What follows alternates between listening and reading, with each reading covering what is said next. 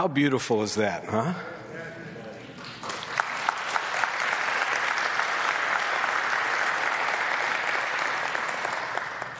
Father and Son, one in Christ, praying in two different languages. That's just awesome.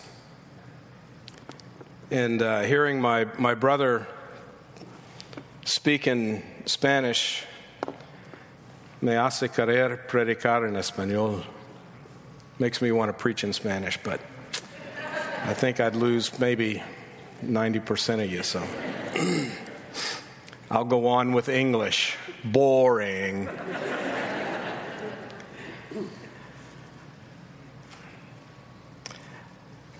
After Jesus arose from the dead, and just before he rose to rejoin his Father, Jesus gave the church its mission. Take the gospel to the world. To the world. Make disciples. That's a big job. You may be asking, well, what role can I play in this great adventure? Does it require someone with special training and specialized skills?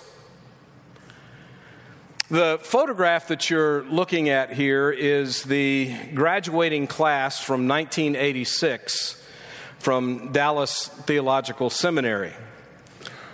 Let's see if we can zoom in and see if you recognize anyone.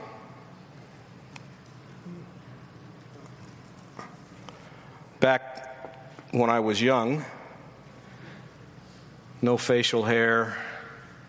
This was back before the world was in color. Some of you have lived in that era. This is my graduating class from Dallas Seminary. Some people in this class have gone on to establish huge ministries. Some people in this class have become famous. There are a couple of names that I could mention, and you would go, wow, really? Not my name, but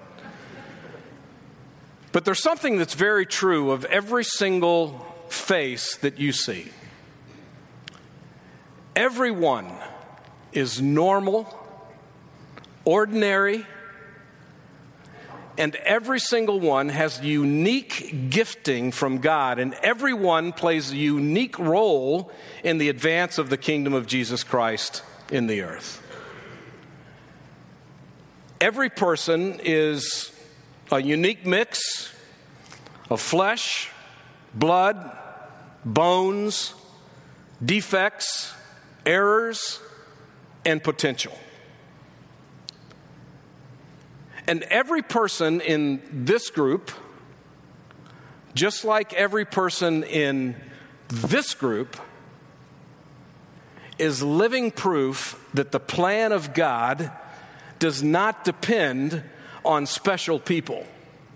Thank God, it depends on normal people, real people.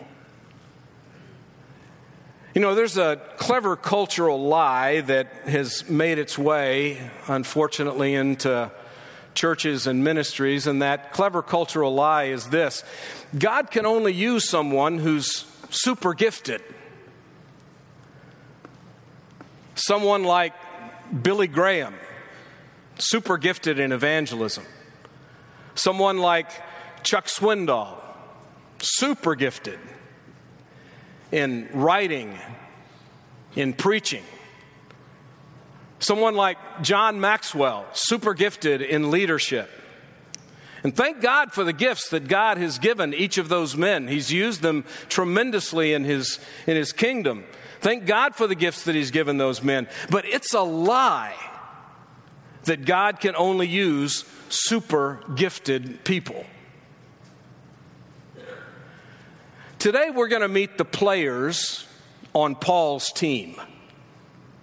The passage that Mark read for us, Colossians chapter 4, verses 7 to 18, I invite you to hold that text close, and we're going to consider what what may appear to us just a long list of names with little or no interest and even less spiritual value. What in the world are you going to say about this list of names?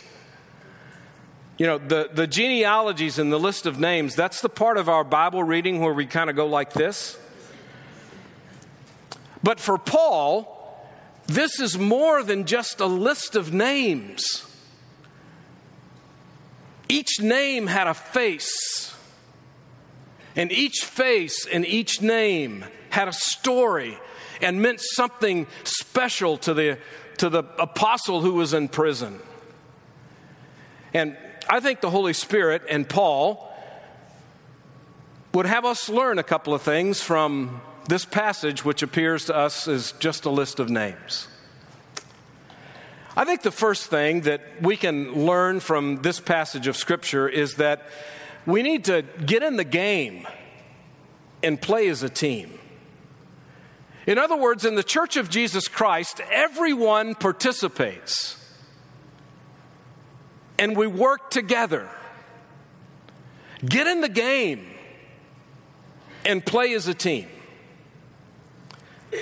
Now, the first person that we meet on Paul's team, the first name on the list, is a guy by the name of Tychicus. And I call him the faithful servant.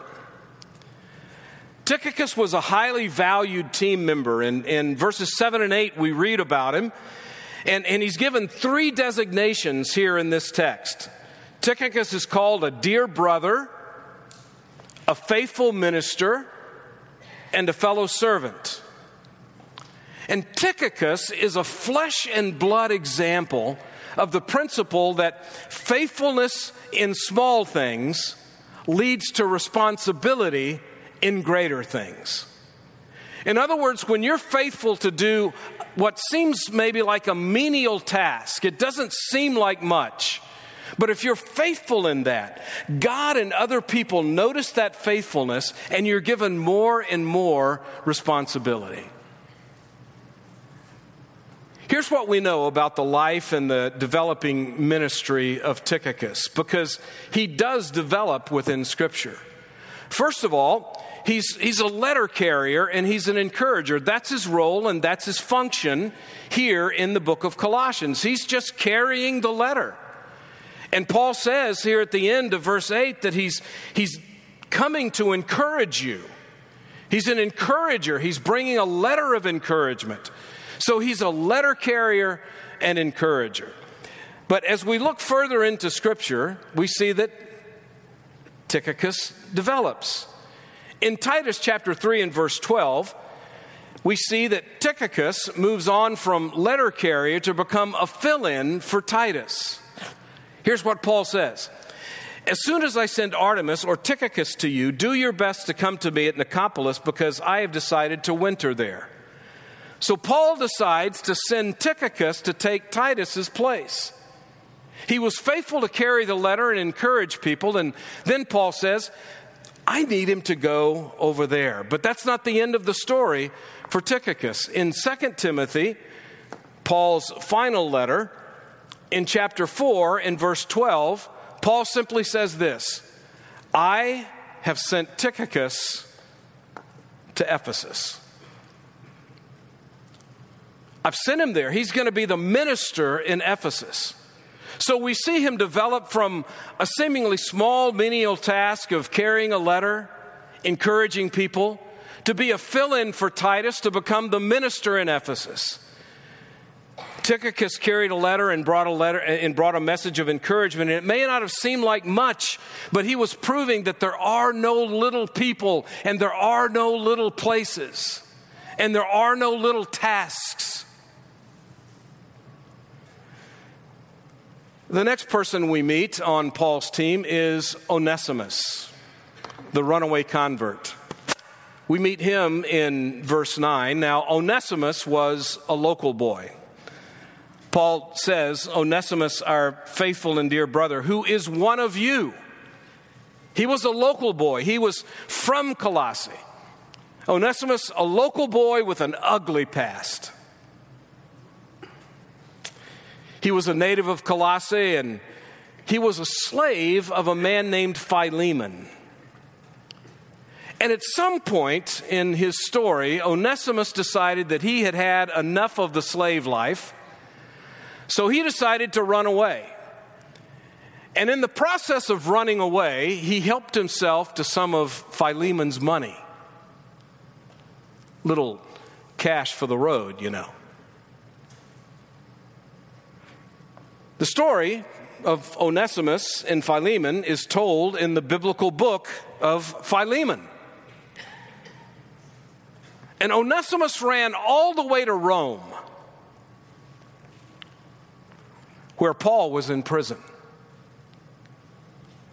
Somehow, the runaway slave and the imprisoned apostle met one another, probably when Onesimus was arrested and put in prison with Paul. And guess what? Paul leads Onesimus to Christ. And now the slave is no longer a slave. He's a brother in Christ. That's what the book of Philemon clearly tells us. And guess what? Paul tells Onesimus to go home. To go home to the master that he robbed and stole from. Can you imagine? By law, Philemon had the right to kill Onesimus. Can you imagine? Onesimus was a local boy. Everyone in town knew what he had done. How could he return home and face the home folks? But Onesimus did go home. And he went home a changed man. He went home not a slave, but a brother. He went home radically new. And folks, you know that only the gospel of Jesus Christ can so radically change a man that it would cause him to do the right thing when it's so incredibly difficult to do. Some of you can probably tell your own stories of how the gospel has radically changed you. And how the gospel empowers you to do hard things when it's the right thing. Onesimus was part of the team. God changed him. God transformed him. And Paul recruited him to be part of the team. So we've met Tychicus, we've met Onesimus. The next person on the list is Aristarchus, the devoted companion. Now, Aristarchus was a good man to have in a tight spot. Paul got in a lot of tight spots. Sometimes he put himself there, sometimes the Holy Spirit put him there. But Paul knew what a tight spot was. And every time there was a tight spot, guess what? We find Onesimus, or Aristarchus. Aristarchus was no fair-weathered friend. How many of you got fair-weathered friends? They only show up when the work's done. They only show up when the winds are calm and the seas are smooth. That was not Aristarchus. In fact, it's incredibly interesting that every time in the New Testament where we find Aristarchus mentioned, he's mentioned in the context of trouble, difficulty, hardship. And it's not that he was causing the hardship. How many of you have known people like that? Every time that there's trouble, there's fill in the name. But that's not Aristarchus. He didn't bring the trouble, but when the trouble came, man, he was there. It's really interesting. In the book of Acts, we find in chapter 19 that when there was a riot because of Paul's presence in the city, we read that Aristarchus from Macedonia was right there in the midst of the riot, helping Paul, supporting Paul. Later in the book of Acts, when Paul was shipwrecked. And he lists the names of the people who are there with him. Guess who's mentioned? Aristarchus. Aristarchus was with Paul when there was a riot. Aristarchus was with Paul when there was a shipwreck and the boat was going down. Aristarchus was there. And Aristarchus is here in Colossians chapter 4 when Paul was in prison. He's one of his companions while he's in prison. Now, we're not told what it was that Aristarchus did in these hard times. Maybe he was just there. Maybe what he brought was the simple, encouraging ministry of presence. How many of you in your personal lives have understood by experience that when you're facing a difficult time and people show up and they're just there, that's enough?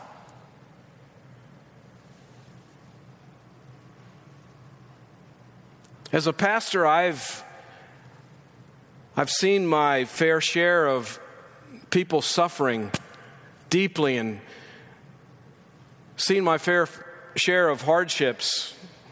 And I've seen my fair share of well-meaning, well-intentioned people who show up and feel like they have to have something to say. I've got to find some words to speak into this situation, which is filled with pain and hardship and distress. And sometimes people show up and they say things that shouldn't be said.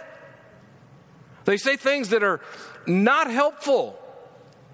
They say stupid things. Sorry. When sometimes what's better is if you just are there and present. How many of you have read the book of Job? You know, Job suffers pretty significantly in chapter 1, and then we're told that he had 3 friends who show up. And those 3 friends do the right thing when they show up for 7 days and they keep their mouths shut. And then they begin to open their mouths and begin to speak, sharing, high-sounding theology and philosophy. But at the end of the book, God says, I'm angry with the 3 of you because you have not spoken the truth about my servant Job or about me. They would have done better if they just sat there in silence with their friend. And maybe that's what Aristarchus did in the midst of hardship. Maybe he was just there. Every team needs an Aristarchus.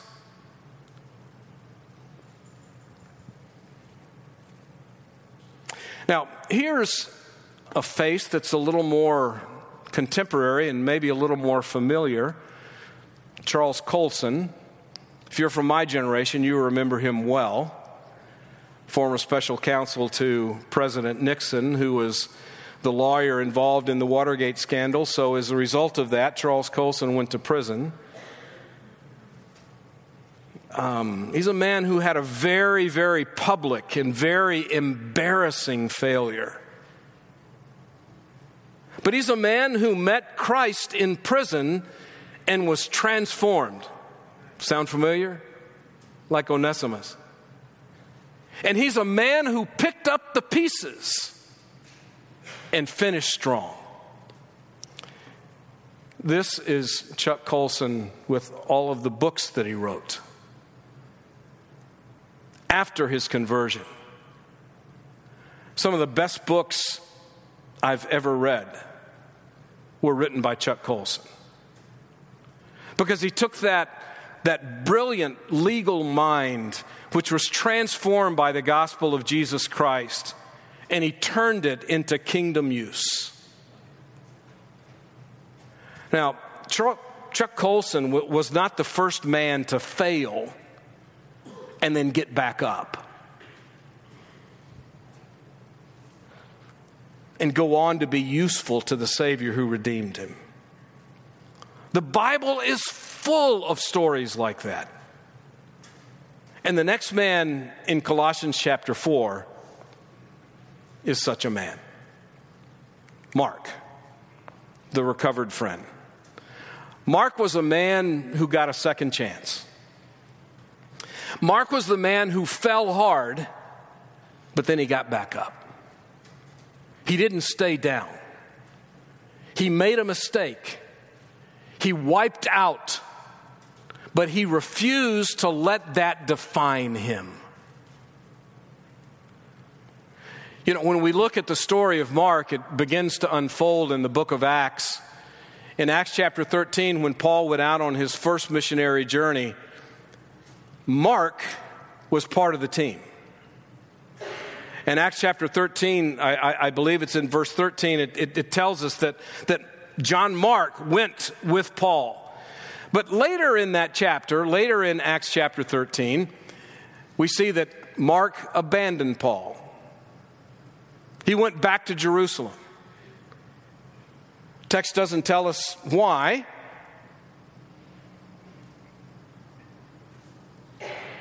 Maybe he got homesick. Maybe he missed Mama's cooking. We don't know exactly why, but he went home. And this was a problem for Paul later on when Barnabas wanted to take Mark, and Paul said, "No way, I'm not taking that guy. He's already bailed out. I'm not taking him with us." And as a result of that, the book of Acts says there arose a sharp dispute between Paul and Barnabas. Barnabas took Mark and Paul took Silas. They split up. But the issue was over Mark, because Mark had accompanied Paul, but Mark abandoned Paul. But Barnabas took Mark under his wing and began to work with him. And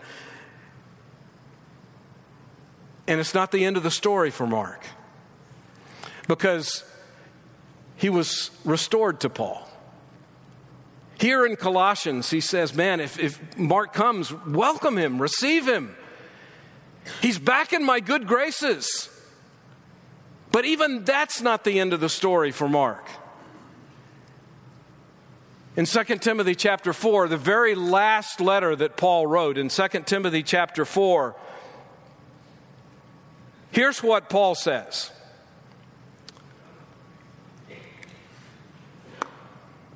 Only Luke is with me. Get Mark and bring him with you,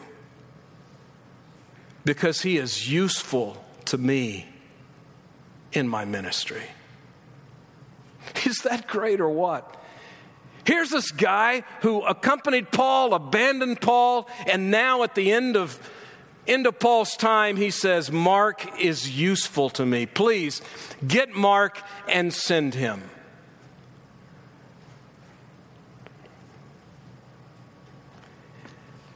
You know what? Mistakes are going to happen.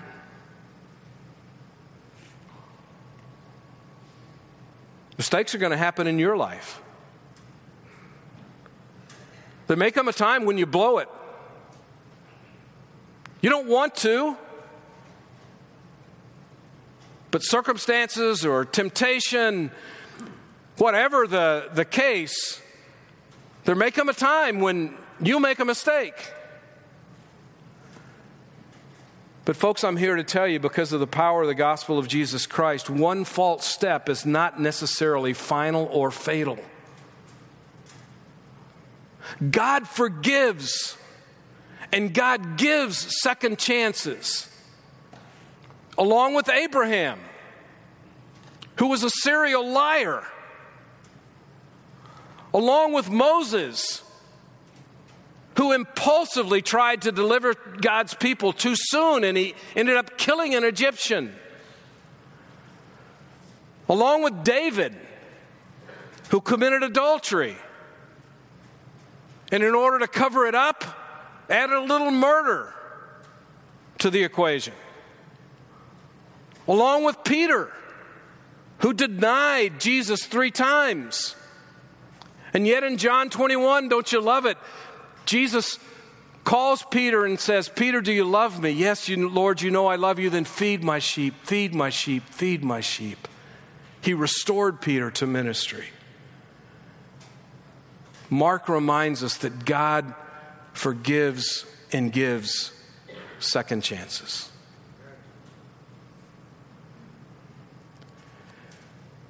The next person we meet is Jesus Justus. Call him the unsung hero. Jesus was his Jewish name. Justus was his Roman name.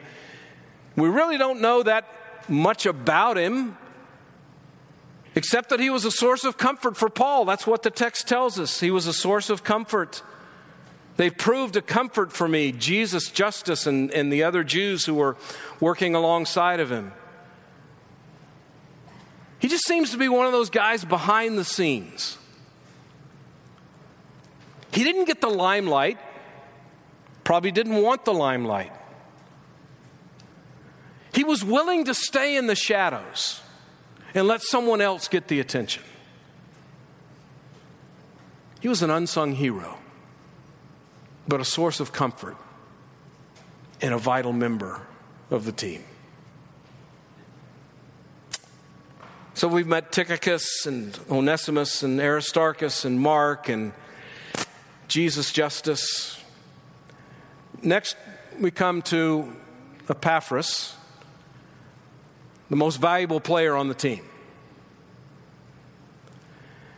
Now, how do I know he's probably the most valuable player, the MVP of the team? Well, it's interesting that he gets a whole lot more ink than anybody else.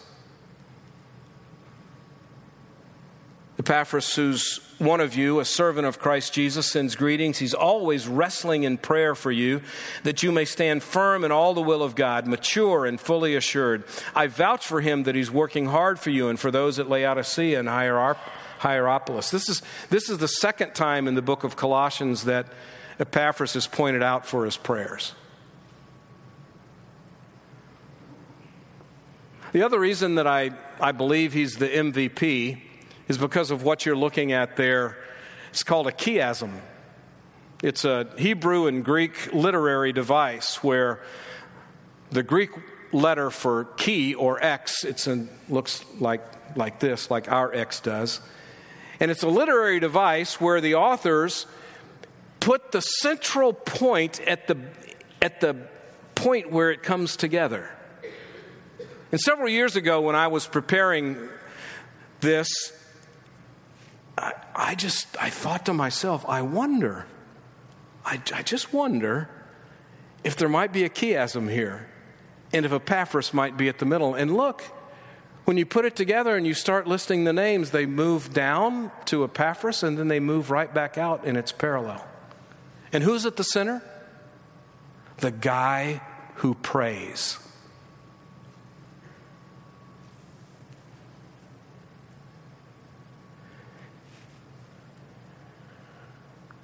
And for Epaphras,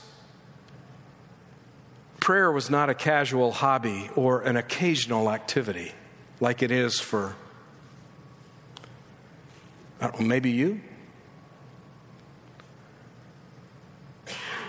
You can see that for Epaphras, it was work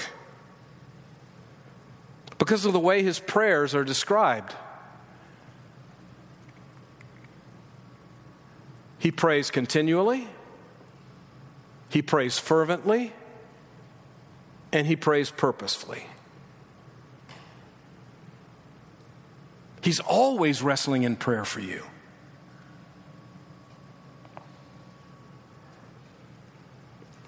And he prays with purpose. And I want you to notice what the content of his prayer is. He's always wrestling in prayer for you that you may stand firm in all the will of God, mature and fully assured. Boy, that's challenging for me. Because I don't know how it works here in Pennsylvania, but just about everywhere else I've been in the world, I've noticed that when people pray, particularly in small groups, now I'm going to run the risk of offending absolutely everybody here. It's not my heart, my intent to offend everybody, but I've just noticed that in many of our prayers for people, they seem to be so superficial. Oh God, please. My Aunt Martha's suffering with pain in her big toe. God, please heal Aunt Martha's big toe. I'm sorry if you got an Aunt Martha that's suffering with a big toe pain. I love Aunt Martha too. Nobody wants Aunt Martha to suffer with a big toe. But you understand what I'm saying. So often we pray such superficial prayers. I challenge you. Just go back into the New Testament letters and read every one of Paul's prayers and see what you find. All of Paul's prayers are praying for people to have spiritual insight, spiritual strength. And you know, I read somewhere in a book that sometimes God brings trials into our lives in order to mature us, in order to build our character. And I wonder sometimes when we're praying for God to quickly alleviate a trouble or a difficulty or a trial, if we're not working counter to God's purposes, that He may have brought that in order to bring maturity to that person, and we're praying that God quickly removes it. Again, I love Aunt Martha. Don't go out of here saying, man, the preacher hates Marthas. But I think so often our prayers are so superficial. And Pastor Mark, I don't know, but every church needs a prayer warrior. Every church needs people who may not be visible, but they're heard. I've got 2 names written here in my notes. People where I pastored, first church I planted, I'll never forget Bill Umstead coming to me and saying, Pastor, we need a prayer ministry in this church. And I said, Bill, take it, run with it. And he developed an incredible prayer ministry within our church. Kim Davis, church I pastored in Huntsville, Alabama, came to me and said, Pastor, God's called me to pray. That's my spiritual gift. I pray. Can I encourage others within our church to pray? And I said, Kim, go. And it radically transformed the life of our church.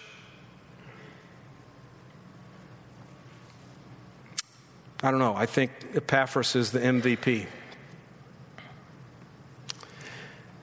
Then we come to Luke, the talented specialist. You know, on just about every team, you've got one, maybe a few individuals who just got loads of talent. You know, they got it all.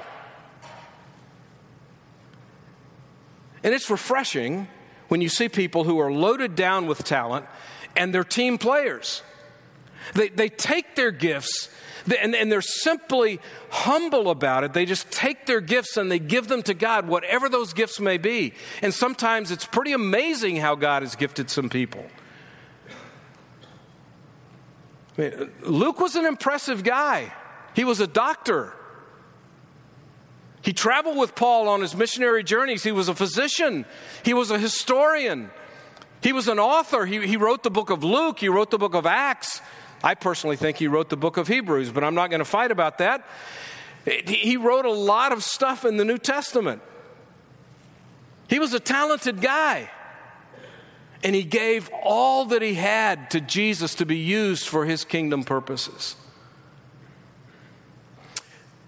Here's a guy that's a Luke. This is Dr. Bill Cottrell. He was a good friend. He was the doctor that delivered both of my babies. Delivered our babies when we were in seminary in Dallas. He had a thriving practice in the city of Dallas. Big. Made a lot of money. But he loved the Bible and he loved ministry. So do you know what he did? He quit being a doctor and gave up his thriving medical practice so he could go to Dallas Theological Seminary. And Dr. Cottrell graduated with a theology degree. So he could go back to being a doctor? No, so he could go back to being a professor at a seminary. So he could write books on medical ethics and make a whole lot less money that he was making when he was a doctor, but he took all of his gifts and he gave them to the king. And folks, you have gifts given by God for the express purpose that they be used. Some of you have gifts to teach. Some of you have gifts to write, gifts to lead, to organize, to disciple, to pray, to evangelize, to sing, to encourage, to be present. Every single one of you in this building has been gifted by God through His Holy Spirit with some capacity to serve God's kingdom purposes.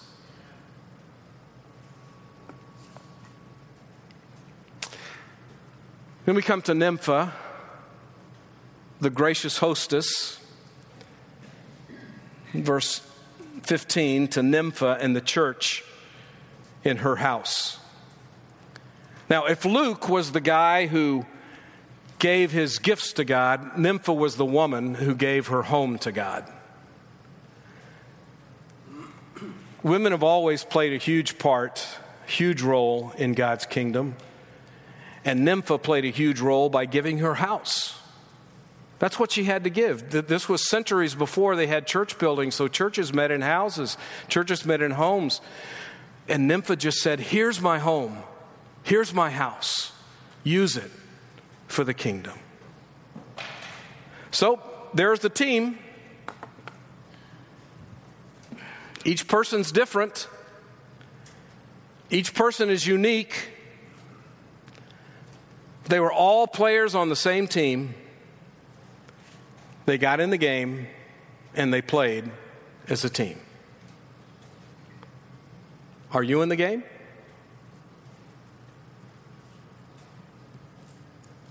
Don't be a spectator. Get in the game. Join the team. We need you on the team. Now, you'll notice that I have left out two names. So we'll finish with them. And I think the Holy Spirit wants us to understand that we need to get in the game and play as a team. But secondly, I think He tells us that we need to finish well. Finish well. Because the next name on the list is Demas. Sad story. He started well, but the trajectory of his life is a slow slide away from God toward the world. As we see Demas develop within Scripture, Demas was a fellow worker in Philemon. That's how he's called. He's a fellow worker. Then when we get here to Colossians, there's no comment. But then again, in 2 Timothy, the last book that Paul wrote, we see that he forsook Paul because he loved the world. Paul writes this, "Do your best to come to me quickly, for Demas, because he loved this world, has deserted me and has gone to Thessalonica." It's a sad and tragic story. He didn't finish well. And you guys know, it's not really how important the start of the race is. It's how you finish the race that really matters. And Demas didn't finish well. He wiped out. And Demas reminds us that you can't win with everyone.